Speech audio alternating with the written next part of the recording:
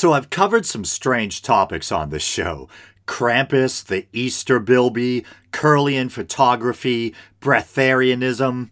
But this might be the weirdest. Okay, maybe it doesn't beat breatharianism, but still. This started when recently I had been reading up on the history of lapdogs. Yeah, I know, pretty strange in and of itself. In particular, I came across a passage from a 19th century text entitled The Illustrated Natural History by Reverend John George Wood. Wood was what's known as a parson naturalist, a kind of clergyman who viewed their study of the natural world as an extension of their faith. In the aforementioned passage, Wood compares the now defunct Mexican lapdog, which supposedly in its immature state could be as small as a golden hamster, to a strange creature or plant I had never heard of before. The very tiniest of the dog family is the Mexican lapdog, a creature so very minute in its dimensions as to appear almost fabulous to those who have not seen this animal itself. One of these little canine pets is to be seen in the British Museum, and always attracts much attention from the visitors.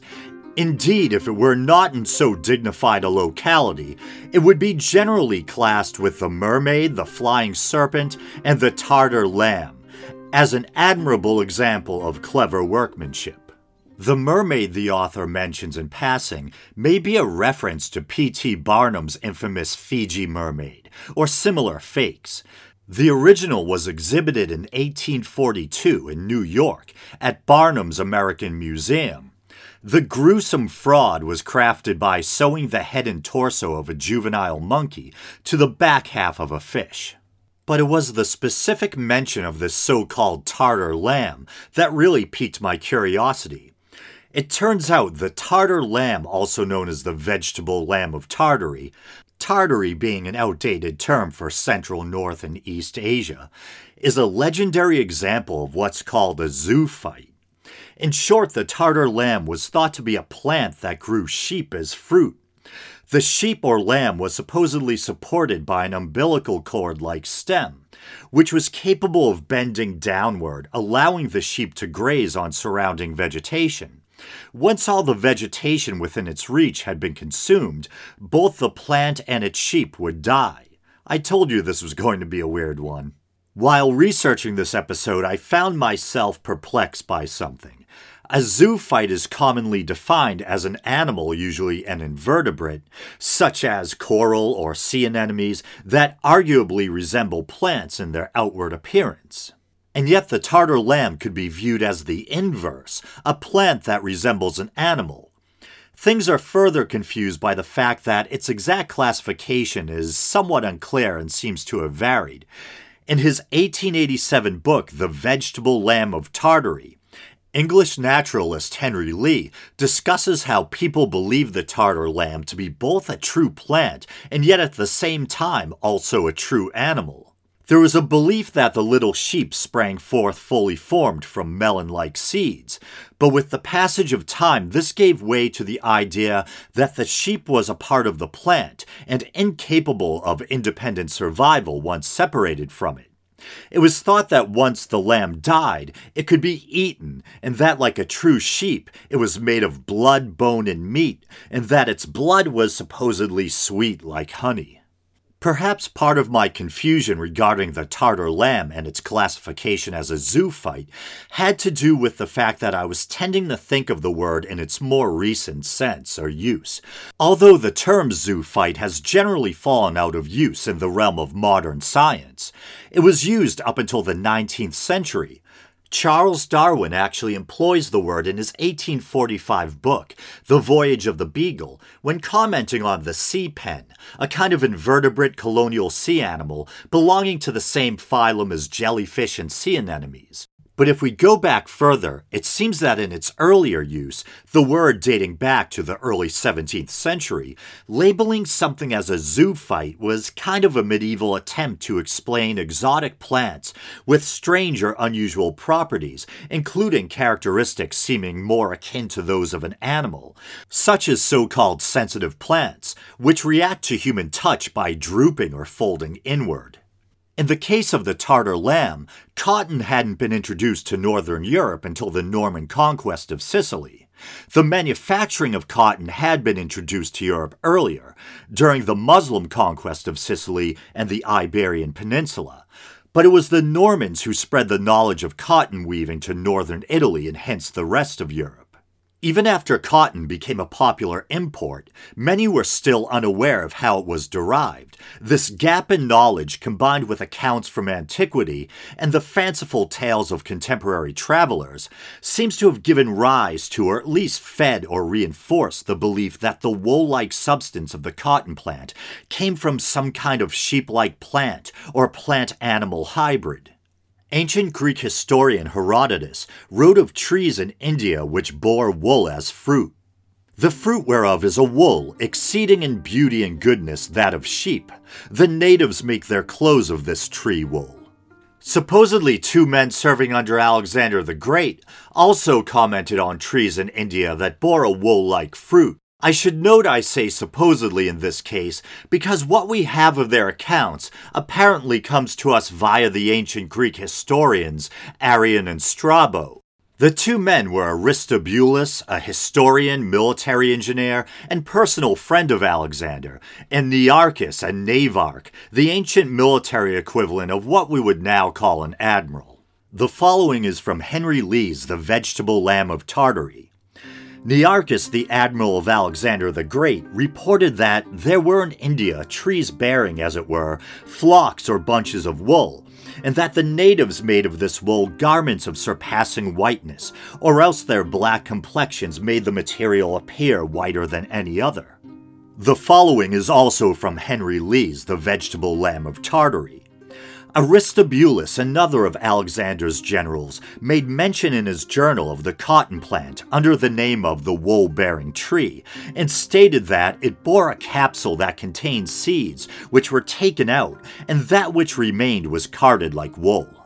In Jewish folklore, there's the Adna Hasada, probably no way I pronounced that correctly, a kind of wild bestial humanoid creature who dwells in the mountains. It is connected to the earth by an umbilical-like cord. Like the Tartar lamb, it feeds on what the surrounding soil produces, and it was thought that if the cord was severed, the creature would die. Travelers were cautioned to steer clear of the creature's reach, lest they be seized and eaten. Lee notes that Claude Duret, a French judge, botanist, and historiographer, in a 1605 book, claims to have read in a Hebrew book dating to 436, that there was something akin to the Adna Hasada, but sheep-like in form.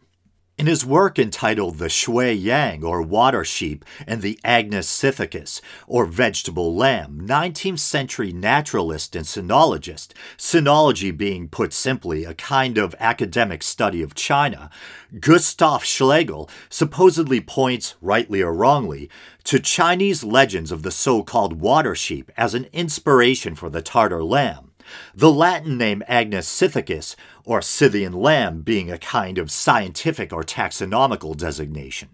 A wildly popular 14th century book, a kind of travel memoir, entitled The Travels of Sir John Mandeville, is credited with bringing the Tartar lamb legend to public attention.